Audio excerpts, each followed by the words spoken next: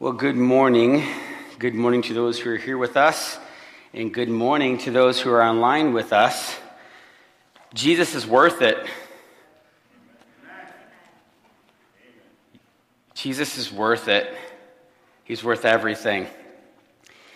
This Christian life is a tough thing. I've got a chance to get away with my family this week, and a time to reflect and really time to grow together. And I've just been pondering, why is this Christian life so hard? Why is it so difficult? And I think it's because we don't live by a list of shoulds, and we don't have a 1, 2, 3, now I've arrived. But it's built entirely on a love-trust relationship with Christ. It's a heart issue. And the question I have for today is, how would you know if you have a hard heart or a soft heart to God? How would you know? You can't trust your own assessment. Man is pretty much naturally deceitful. We know that to be true. And I know it by every middle-aged man in this room, including myself. When you look in the mirror, you don't see what's really there. You see something fundamentally better than what's really there. Our own ability to assess ourselves it's not good. You can't go by feelings about your heart for God because your feelings are an emotional roller coaster. Some of us have experienced that. You can't even go by what people say because you can trick people. We trick people. We can make ourselves look good, but this Christian life is about a heart thing with the Lord. Today we're going to be talking about symptoms of a hard heart. It's very difficult to discern in a crazy world, weird governmental issues, world crisis is going on around. But I find that many Christians are keenly aware that we are in a spiritual battle. How many of you all are realizing that we're in Ephesians 6 spiritual battle in the house here? Okay. If you're saying, wow, Seth, I'm not really sure what do you mean as far as the spiritual battle, kind of the contrast of the physical world and the spiritual world. If you've been to a funeral recently, you'll know that when you go and view the body laying there, many times you've probably thought, that's not really them. And that thought, that's not really them, is a true thought because that's their physical body, but something is missing. And it's their eternal aspect, their spirit, that's missing. And today, I want to get your mind moving, so I'm going to pose a question to you all, just to kind of get you engaged. So if you're a morning person, this is going to be for you. Here you go. Are you a physical being having a spiritual experience through life? Are you a spiritual being having a physical experience through life? Think that through. Are you a physical being having a spiritual experience through life? Or are you a spiritual being having a physical experience through life? If you're not sure, which reality of yours is eternal? I believe that we are spiritual beings having a physical experience, and every physical experience is designed by our Maker to point us to the reality so that we might come to know Him more for eternity. Every physical experience is designed by our Maker so that we might come to know Him more personally for eternity. So, yes, you do have a physical body. It's real, and it's a gift from the Lord. And 1 Corinthians 15 says that when we die, actually in the end, He will raise us up. And your spiritual life is equally as real as your physical body, and it's what connects us to the Maker. But I want you to think about your life for a minute. So often we approach life as a physical body, trying to organize our physical experiences, and then trying to control circumstances. And while we're on this journey, we try to turn our attention to the spiritual realm, not usually doing very good at it. Let's face the facts. Most of us wake up thinking in the physical realm. We go about our day thinking about the physical realm. And there's just little touch points where we're like, oh yeah, God, you're there. Oh yeah, God. So oftentimes we go on trying to control circumstances. We try to control ourselves. We try to control others just to get through life. And the result? Little fruit, anything that resembles the love, joy, and peace that God designed for us. So before we get into our text today, just think through 2020. It's one physical hurdle after another. One thing that I don't like after another. I'm just being honest with you. Most of us are probably feeling some level of this, of like, wow, there's just one thing after another.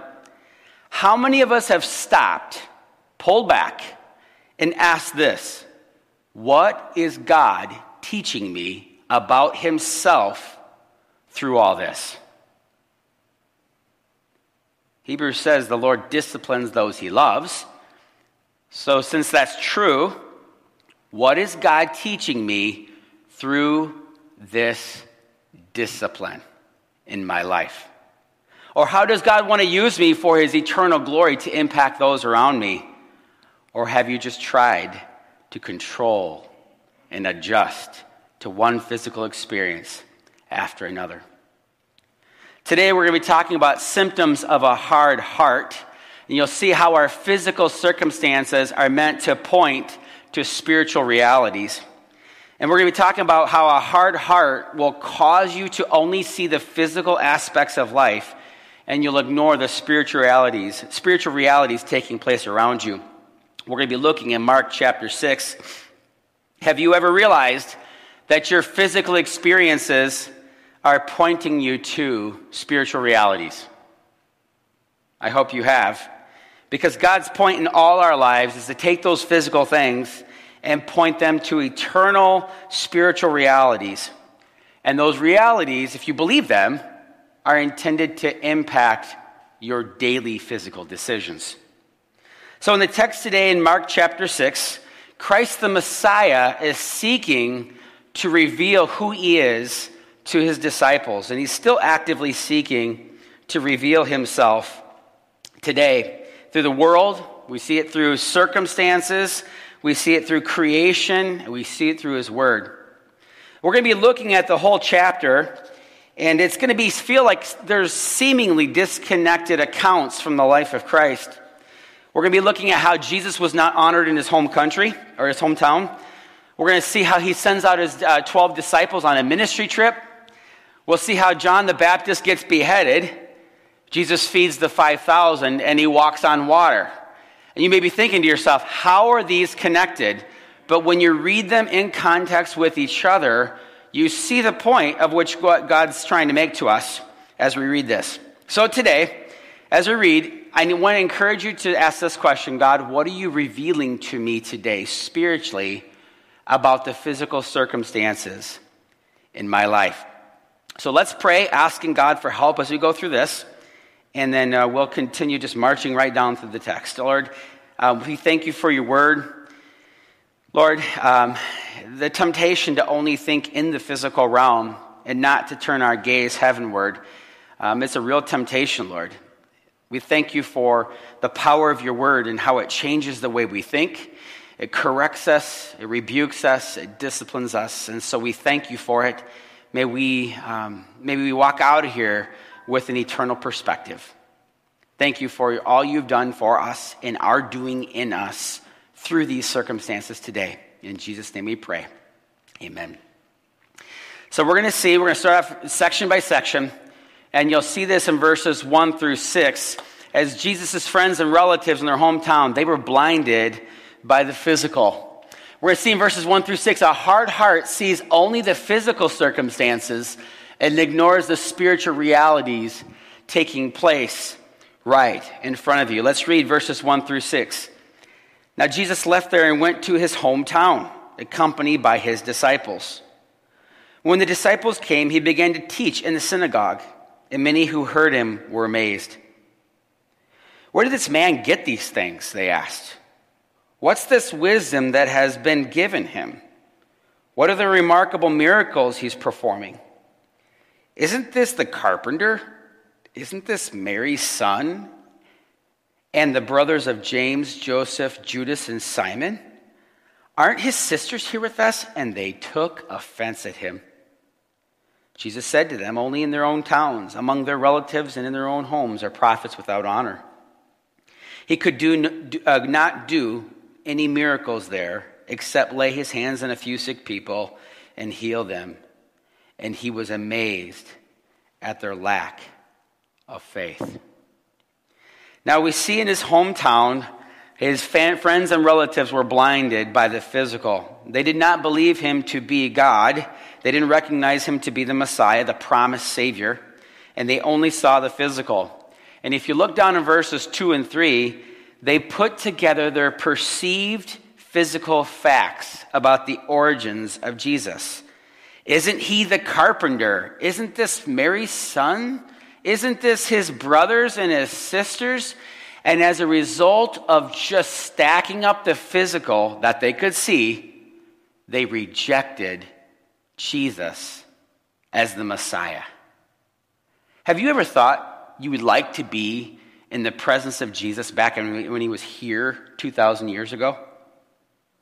I know the nation of Israel was looking forward to the Messiah, but this hometown area stacked up the physical, and as a result, they missed him. And the result here is that, verse 5, he could not do much physical healing or miracles. Now, what do we know about this, what the scriptures teach about the nature of Jesus? We know in Matthew 1, it says he was conceived by the Holy Spirit. So we know he had a miraculous conception. We know that in Philippians 2, that he was the very nature God. That's what it says. And we also know in John chapter 1 that he was with God in the beginning, and he is and was God. So we have the luxury of seeing the whole of the New Testament and seeing the very nature of Jesus established. But they looked at the physical circumstances and they missed it. And as a result, there was not much healing, but also there was an amazement factor. Look at verse 6. It says, he was amazed at their lack of faith. Now, there's many things that I would love Jesus to be amazed about in my life. That is not a compliment. He was amazed at their lack of faith. Friends, when we stack up physical circumstances and let those things drive our decisions and our thoughts and our values, we have the potential of being amazed by Jesus at our lack of faith. I want to warn you, as the people in his hometown, do not let physical circumstances dictate your view of things. We'll see in verses 7 to 13, a soft heart will prioritize spiritual realities, even if the physical comforts aren't there. You'll experience God as provider and bless the world in the process. So we'll see in verses 7 to 13 that Jesus teaches his disciples that ministry, spiritual activity, it does have an impact on the physical. Let's pick it up, verse 7. Then Jesus went, or end of verse 6. Then Jesus went around teaching from village to village. Calling to the 12 to him, he began to send them out 2 by 2, and he gave them authority over evil spirits. These were his instructions: take nothing for the journey except a staff, no bread, no bag, no money in your belts. Wear sandals, but no extra shirt. Wherever you enter a house, stay there until you leave that town. If any place will not welcome you or listen to you, shake the dust off your feet when you leave as a testimony against them. They went out and preached that people should repent. They drove out many demons and anointed many sick people with oil and healed them. So, here Jesus is sending them out to let the spiritual impact the physical. And even though this is a spiritual activity and event here, it dances in a very special way with the physical and has a huge effect on the physical. And as you look at this, Jesus sends them out to do spiritual battle with nothing physical for resources. Their spiritual battle is played out physically, but on a very basic note, he said, don't plan dinner tonight, guys. Don't bring an extra shirt. When we go on vacation or on a trip, it's a big deal planning ahead, packing everything that's supposed to be in the vehicle. And I don't care what kind of vehicle I have, it always seems to ride like this when we load up as a family. He says, don't pack up anything, don't plan dinner, and don't even plan where you're staying. He says, I want to encourage you with this. Can you trust God to provide? Verses 12 to 13, they preached repentance, the same message that Jesus and John the Baptist were preaching. They healed the sick and they drove out demons. But the question I have is, what did they learn about Christ, the Messiah? They learned firsthand what Matthew chapter 6, Jesus said, but seek first my kingdom and my righteousness, and all these things will be given to you. And do not worry what you will eat or what you will drink or what you will wear. For your Father in heaven knows what you need them. So friends, they learned firsthand that a soft heart seeks God's kingdom first. And they could see and experience that God was their provider. But their real choice in front of them was, will they put God's kingdom first? They had a choice not to let the trivial things or smaller things dictate their decisions, and to not let their cultural values. You know, the Jewish people had strong cultural values, and Jesus is saying, following me and trusting me is stronger and more important than even the cultural values that you own. And as a result, there were 3 benefits that the disciples got. They experienced God as their provider, they grew spiritually, and God was able to use them and work through them. If you've ever experienced God working through you, it is such an encouraging thing to be used by God. To be used by anybody else, not so great. To be used by God, that is fantastic. But there were 3 benefits to others as well. Hearts were prepared for the Messiah. Repent, change the way you think, prepare the way. Demons were cast out, and the sick were healed. And as you see, a spiritually soft heart to God will cause you to live out of the spiritual realities, even if the comforts aren't there. You'll experience God as a provider, and you will bless the world in the process. Now, too often, we as Christians live out of a hard heart by focusing on the physical reality of the world. And we live just like the world. The result is no spiritual impact, no spiritual fruit. So questions I have for you is this. We all have the same physical experiences going around us. How are you deciding differently than the world around you? Because the unbelieving world learns of this spiritual reality when believers trust and follow God by faith and not by sight. So we maintain a soft heart of focusing on what God's doing spiritually, and that's how we actually keep a heart that's soft to God. It's not living by sight, but living by faith.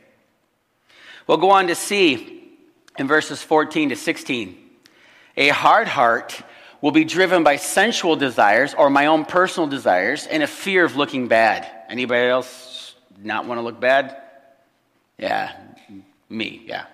The result is physical pain to others and distance from God.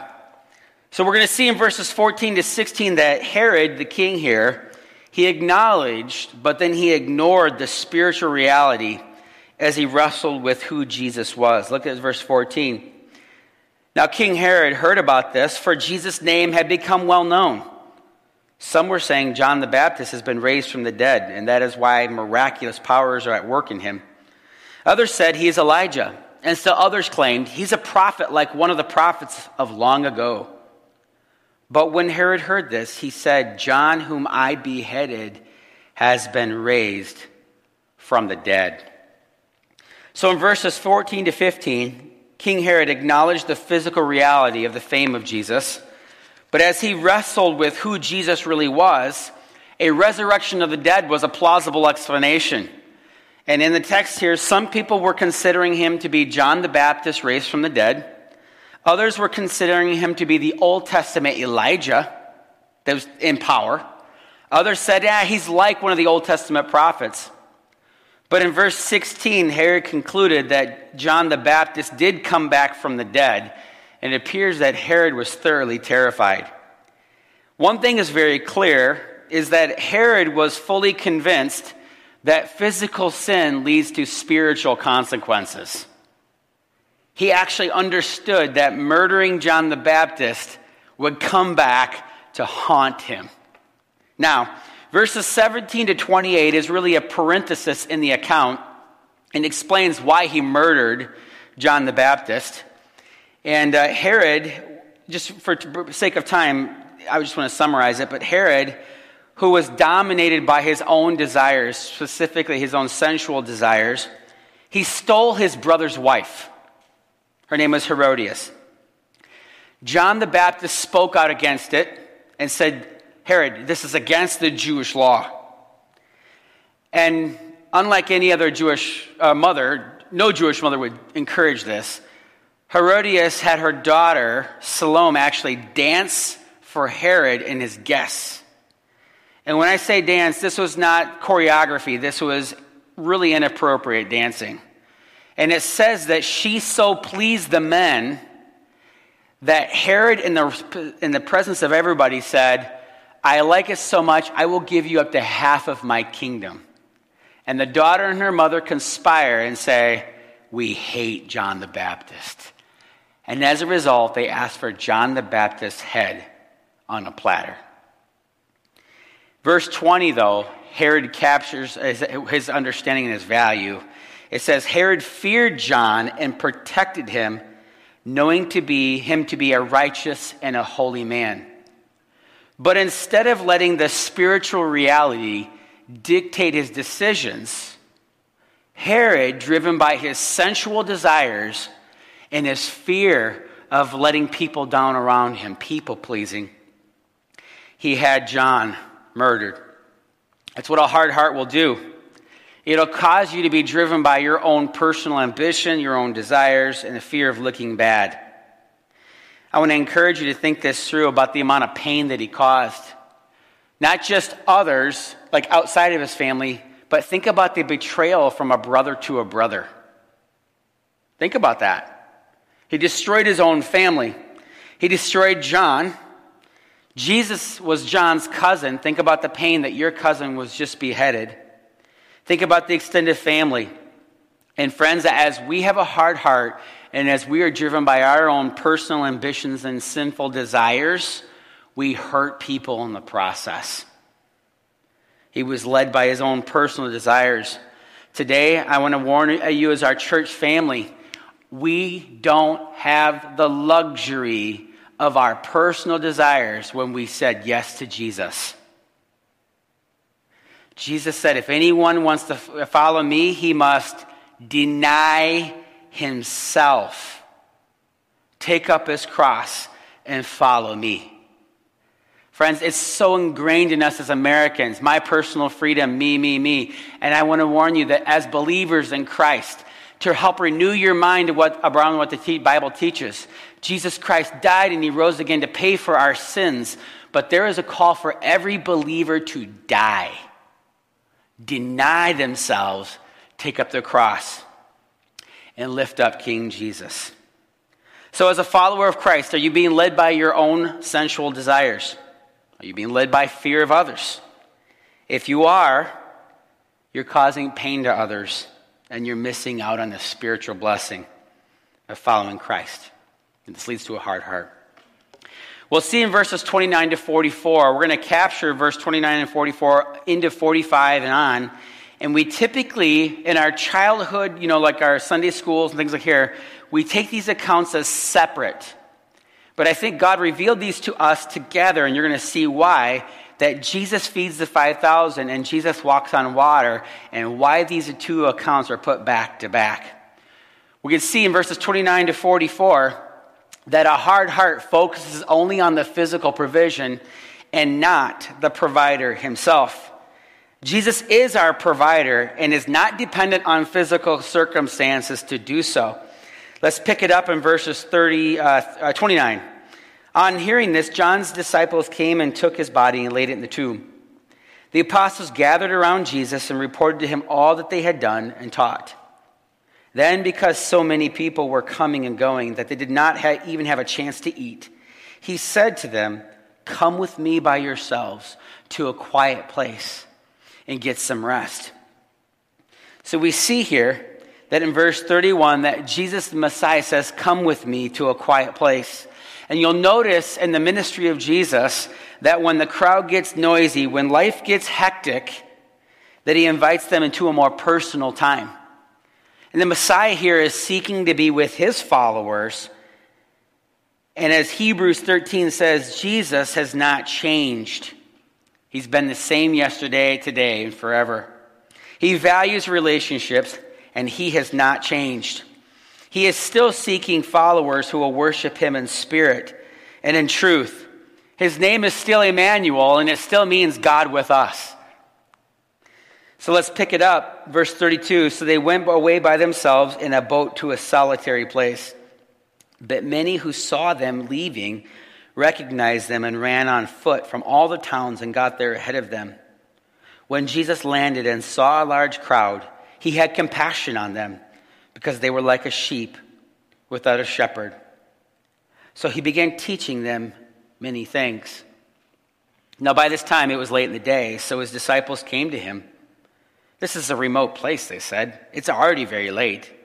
Send the people away so that they can go to the surrounding countryside and villages and buy themselves something to eat." But he answered, "You give them something to eat." They said to him, "That would almost take a year's wages. Are we to go and spend that much on bread and give it to them to eat?" "How many loaves do you have?" he asked. "Go and see." When they found out, they had 5 and 2 fish. Then Jesus directed them to have all the people sit down in groups on the green grass. So they sat down in groups of hundreds and fifties, taking the 5 loaves and the 2 fish, and looking up to heaven, he gave thanks, and he broke the loaves. Then he gave them to his disciples to set before the people. He also divided the 2 fish among them all. They all ate and were satisfied, and the disciples picked up 12 basketfuls of broken pieces of bread and fish. The number of men who had eaten was 5,000. So as we oftentimes hear in our children's programs, we oftentimes hear this and we focus on just the miraculous provision. There's so much more going on spiritually than what we just see physically. So Jesus intends to find a quiet place, and the crowd followed him. And you'll notice that his compassion on the people was driven by their spiritual need. Because if he just focused on the physical, he would be frustrated that the crowd was following him. It says in verse 34 that he saw the crowd going through life without a shepherd. Sheep without a shepherd are vulnerable, deceived, and lack direction. The Bible describes us as sheep in need of the great shepherd. Friends, as pastors, we have found more of our church family who are disconnected from the body struggling because God designed sheep to be in a fold and have shepherds and to be under the great shepherd and under the teaching of God's word. But as we interact with people in our life, as we look at what's going on in our country, as we see people swimming out on the deep end, reaching for anything but the Bible, are we disgusted? Are we judgmental? Are we fearful?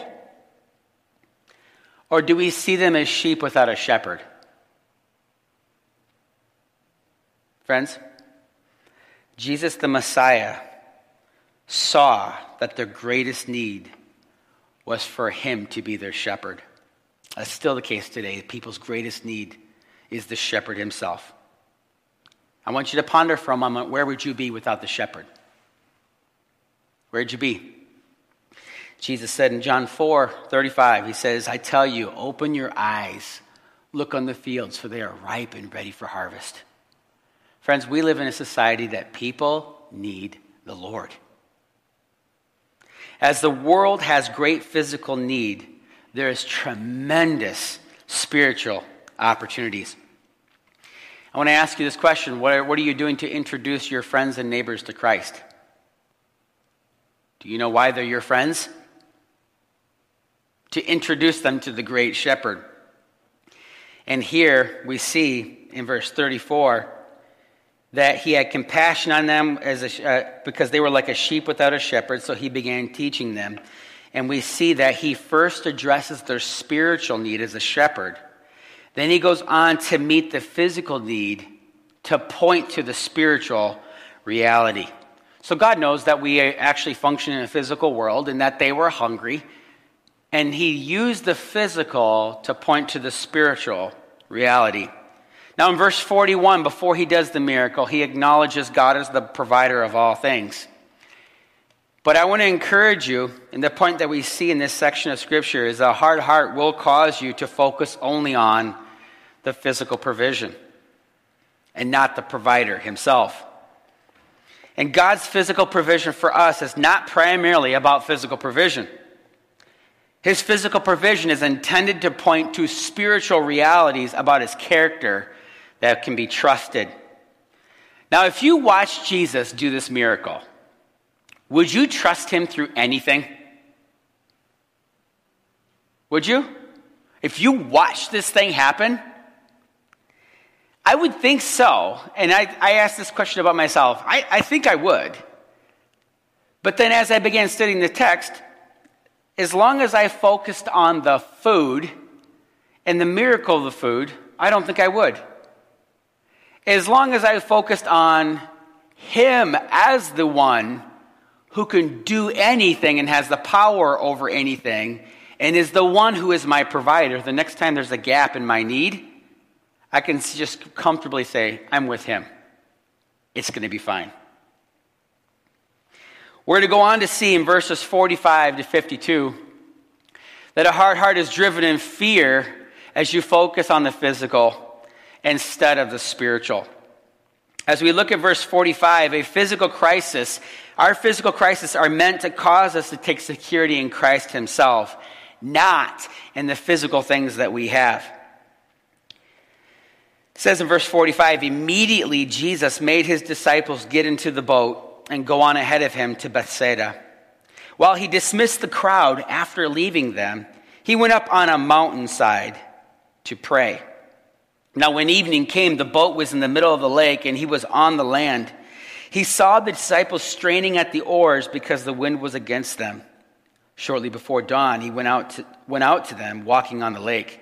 He was about to pass by them, but when they saw him walking on the lake, they thought he was a ghost. They cried out because they all saw him and were terrified.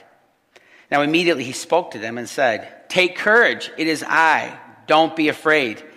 Then he climbed into the boat with them, and the wind died down. They were completely amazed. Check this out. For they had not understood about the loaves. Hearts were hardened. Did you catch that? The writer here throws us back to the prior story. Their hearts were hardened. In verse 46, because the crowd interrupted this personal retreat, and Jesus realized that prayer and time with the Father was of greatest importance, he prioritized that reality. He sent his guys out into the boat, and he went up and prayed. Now in verse 48, it casually mentions that Jesus was walking on water. It just assumes that the maker who made water can walk on it when he wants to, right? And this is a special experience here. And I see this very clearly in the text. I want to draw your attention to the fact that Jesus was seeking to reveal his eternal majesty in this moment. Now he went up on a mountainside to pray. He saw them straining at the oars. And in verse 48, it says he saw his disciples straining because the wind was against them. Shortly before dawn, he went out to them walking on the lake. And it says he was about to pass by them. Now, this text is really, I really think it's a strong throwback to two things. There are two people in the Old Testament that saw the glory of God. But the Bible says nobody can see God the Father and live. It is two people, Moses and Elijah. And as a result of these people being with God, he said, I'm going to pass by so that you may see my glory. And as a result, Moses' face shone. It glowed. It actually glowed like a glow stick. It glowed. Jesus says here, it says he's going to pass by and reveal himself and his power over the water. In verses 49 and 50, their fear blinded their ability to see him as Jesus. They all saw him. None of them recognized him. And their fear only allowed them to see a ghost. Fear of the physical always will blind us from the spiritual reality in front of us. And I would say this, friends, if you have fear going on in your life, in your decision making, you're missing out on what God is doing spiritually around you. Now, the shepherd demands that they take courage and not be afraid. And probably your text says, it is I. He says, take courage, it is I. It is literally, I am. Did you guys catch that? It is literally I am. It's a reference to the Exodus 13 where Jesus it repeats how God reveals himself to Moses. And they knew their shepherd's voice, and he calmed them while revealing his absolute deity here. And Jesus revealed his power over creation, the water, that he was the almighty creator. And notice what it says that they were still stuck on. They were completely amazed, verse 52, for they had not understood about the loaves. Friends, they were still stuck on the physical. They watched God do a miracle. They failed to see him as the supreme provider, the one over all creation, the one they could love and trust.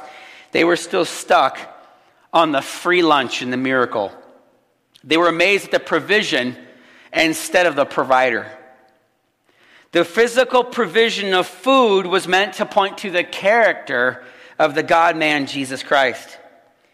And God's miraculous provision was meant to point to a greater spiritual reality to build their love and trust of Jesus the Messiah. Why were they still confused about the bread? What's it say? Their hearts were hardened. Now, I started a time here asking this question is, how would you know if your heart is hard? Well, here we see a hard heart is driven in fear as you focus on the physical. The feeding of the 5,000 was meant to drive them to trust the shepherd. The walking on water was a physical crisis to expose that they weren't truly spiritually soft to the Lord, but they were looking at the physical.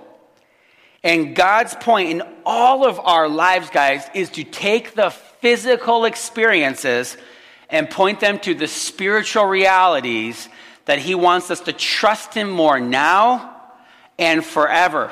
You guys realize we're headed for eternity, right? You heard that last week. And the text today revealed about Jesus, that he is the God-man who provides from his hand. He has compassion on those who are lost from him.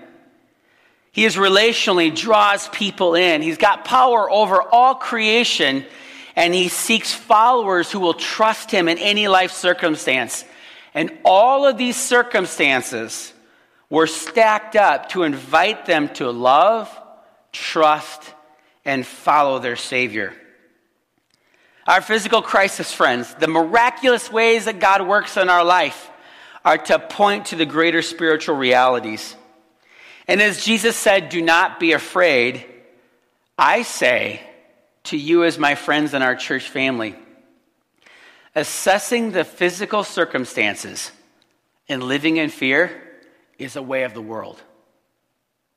And if we only interpret and act on physical information or data, we behave like unbelievers. This might be my biggest concern today, Because as believers in Christ, we are called out ones, not to be driven by the visible, physical circumstances. Is there any noticeable way, the way you behave or respond to physical circumstances? Because believers and unbelievers alike face the same crud. Let's just say it. People who know Jesus are not exempt from the crud going on in the world. Those who don't know and trust their Savior can only assess the physical circumstances, seek to control them, and the best they get out of life is coping. Those who know the Savior through faith in Jesus, they're called to move beyond the physical and see that God is stacking the physical so that they will trust Him more. Friends, we are eternal beings. We are spiritual beings living a physical experience. And I want to encourage you with this. If you're up to here in physical circumstances, I want to encourage you to turn your gaze upward. And today ask the Lord, what are you doing in my life that I can love and trust you more? And there's a final warning. You guys will see this in your outline there. That if we don't cooperate with God on this, and we operate only on the physical realities, our hearts will get harder and harder. The mature Christian actively seeks to discover what Jesus the shepherd is spiritually doing in them through the physical circumstances of our lives. So today, I believe God wants us to take that and see this, that our physical things in life are ordained by God to point us to Him. Friday, we just came back on a 20-hour car ride. Friday, 2 days ago. That's how confused my mind is right now. 20-hour car ride. We took a family trip, and God was doing so much more than just taking a family trip. God was orchestrating physical events for a spiritual purpose in our life. We were planning to take a trip back in May, and for obvious reasons, that got canceled. And the opportunity came up just a couple weeks ago for us to take this family trip. And about a week out, I thought to myself, I have a 17-year-old. Time is short. Who knows if he's going to take any more trips with us? We're going to go by the Creation Museum. And so our family went to the Creation Museum and the Ark Encounter along the way. And let me just say this. If you have not been there, it is worth every penny to invest in that experience for yourself. I don't care what age you are. It is not for children. It is for children only. Children. But it's also for every adult that's hearing my voice. I was so encouraged to just, when I pulled up, to see all these license plates from all over the country. People all coming together to hear and firm up their faith from God's Word. It is so cool, so well done. And I want to encourage you to check that out. It built our family. And while I was there, my spiritual antennas were up, for sure, right? But the next morning, after we got done with both of those days, we got up at 5 a.m. My spiritual antenna went down, and my physical antenna went up because we had a 13-hour car ride with 7 people, right? And so it's all a business just trying to get down to our hotel. And we, on Saturday and Sunday, spent some time on some beaches. I heard Nate, my brother, preach last week. What a fantastic reminder about this world is not our home, right? And on Monday, it was a rainy day, so we decided to do a little shopping at the outlet places. And we walk into TJ Maxx. And the gal there says, oh, you guys are, she could hear our accent. I actually was identified. Somebody says, you're from Minnesota, aren't you? And I just smiled and I said, no, much better, Wisconsin. Anyway, so all that to say is this gal said, where have you guys been? We told her where, and she said, have you been to Anna Maria Island? And I'm like, no. She said, it's my absolute favorite place. You should go. So God used this gal at TJ Maxx to get our family to go consider this beach. And it was about 2 hours away from where we were staying. And so put it in the GPS. And it's actually this island that's got multiple beaches. And so we were completely undecided where we were going to go. We just loaded up the car and went. And we actually saw this one beach on the GPS. I said, honey, let's just try this out. We get there. It's pretty busy, but fairly decent. And what's unique about this beach was about 10 feet in from here to maybe the front row here it drops off. And when it drops off from about the length of the sanctuary, it drops off to at least 10, 12 feet because we couldn't get to the bottom. And then it goes up to a sandbar. So I got the boys with these styrofoam boogie boards, and we're out there having fun. And I hear somebody say, "Are you all right?"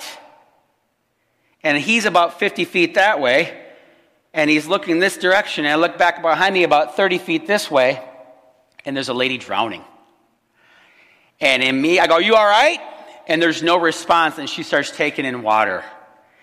So immediately I look at him and I say, "I got her." I go back, and by the time I'm telling you, if God had not orchestrated the events that day, I'm convinced that the woman would have drowned. She was just seconds away from going under. Just, "Thank you." And we got to the shore. She thanked me 18 times. "Thank you, thank you, thank you." All their family came by. And all I was doing was thinking in the physical. And all I could get out in that moment, because I was not prepared, I said to her, "It looks like God wants you to live another day." So she goes and sits down, and she takes off, and there's something that sat wrong in my stomach. You know what it was? I was thinking about a physical vacation with my family, and I missed a golden opportunity to talk to a woman who almost died about the Savior. So we went back to the hotel room. Next morning, we got in the car. I said, "Kids, I think we need to ask God to show us today who he has in store." So we prayed and asked God. We found a different beach down the way of the island. We get out there, and it's super quiet. It's us, another couple, and another gal. And I thought they were all connected and friends. And all that to say is, we were out there swimming, and I was finding shells with my girls. And Anya's very observant. And she goes, "What is that?" "What do you mean?" And we look out about 150 yards, and immediately I went, "Oh no." It looked like a floating body out there. And my heart sank, and back in my Chicago days, I'm thinking, "Oh my goodness, what? How is this?" So I throw Nate on my shoulders. He's like, "Dad, it looks like a head just hanging close to the surface. This is scary." And then all of a sudden, this other couple come and stand near us, and this other lady come and stand near us, and now we've got a community of people trying to go, "What is this?" And we just sat there and watched for probably about 20 minutes as this thing got closer and closer and closer, until the gentleman next to me chuckled. He goes, "It's a coconut." It was a coconut with the husk. It was this coconut, actually. And we all laughed about it. He tossed it to my son, Judah, and he peeled it, and the kids drank from it and things like that. And then I made a joke about, back in my Chicago days, because of the corruption in Chicago, man, you'd expect that was a human being. He goes, "You live in Chicago?" He said, "We're from Illinois." The other gal said, "I'm not with them, but I'm from Chicago." Here we are, 3 people that were actually born and raised in Illinois. And I want to say 2 hours later, we were talking, and they shared about a recent loss of a child, a friend of theirs with her, who has a 10-year-old who died of a brain tumor 2 days before. And we got talking about death and about how this gal almost lost her life swimming. And God put me in the right place. Honestly, I'm not even that great of a swimmer. I just happen to have a board and in the right place, right? And during that time, God introduced us to new friends. And I got to share the good news of Jesus and how he died and he rose again for us, and how we can be confident that when we die, we will be with him forever by trusting in his death and resurrection. I got a chance to walk him through John 3. In fact, I hope they're listening today. And I sat there in amazement how God could orchestrate. And he made a comment. He said, maybe God orchestrated events that you'd be here today to talk about the Bible with us. And we actually greeted each other and said goodbye, and found them on Facebook, and we were interacting. And I'm hoping they make their way up here and to come visit us and get a chance to introduce you to them. But you know how I got a chance to talk to them? God used a coconut. God used a sales clerk at TJ Maxx. God used the physical things of life to accomplish his spiritual purposes. Friends, If God can use the physical things in life to accomplish his physical purposes on my vacation, he can do it in your life as well. 2 Corinthians 4:18 says this, "We fix our eyes not on what is seen, but what is unseen. Since what is seen is temporary, but what is unseen is eternal." Do you have a hard heart? Stop dwelling on the unpleasant physical circumstances. And I want to encourage you to turn your hearts and your minds towards seeking what God is doing spiritually in and through you today. Let's pray. Lord, thank you for working in our physical world. What a delight to know that you have not created this world and just left it, but you're involved and you have orchestrated and worked in our physical world to bring us the Messiah Jesus, that we may have eternal life through him.